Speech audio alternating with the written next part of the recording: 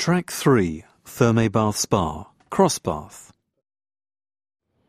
You should now be standing outside the building under the name Cross Bath, and we'll let Amy talk us through just how important this building was, and still is, in the development of the city.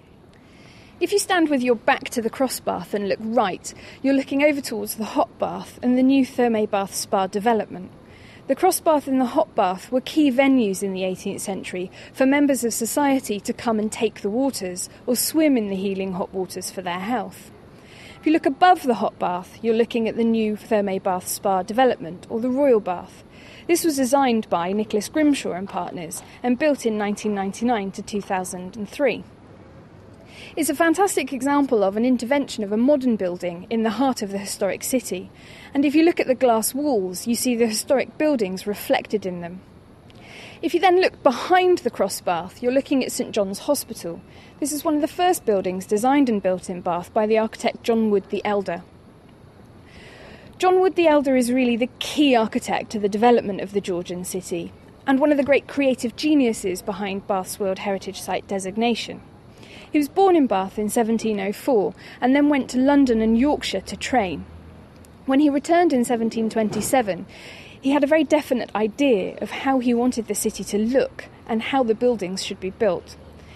And St John's is really the introduction of the very fashionable style of Palladianism into Bath. Palladianism in the 18th century was the most fashionable architectural style, and it came to define 18th century England. It takes the ideas of classical architecture from ancient Greece and Rome and filters it through the ideas of the Italian Renaissance, primarily the architect Andrea Palladio.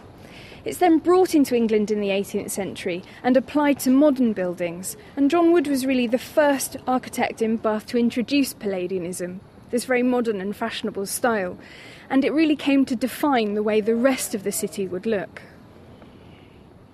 And you can go into and experience the new Thermae Bath Spa, or visit the Spa Visitor Centre, which tells the story of the spa throughout Bath's history, from the legendary founding of the city through Roman and Georgian times to the recent revival of spa culture. Members of the public can enter free of charge to discover how the spa has changed and been revived through the ages. Onwards now, and a walk taking us to Queen's Square.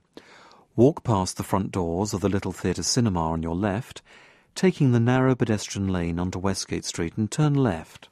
At the bottom end of Westgate Street, turn right onto Saw Close, which takes you along the western boundary of the original medieval city.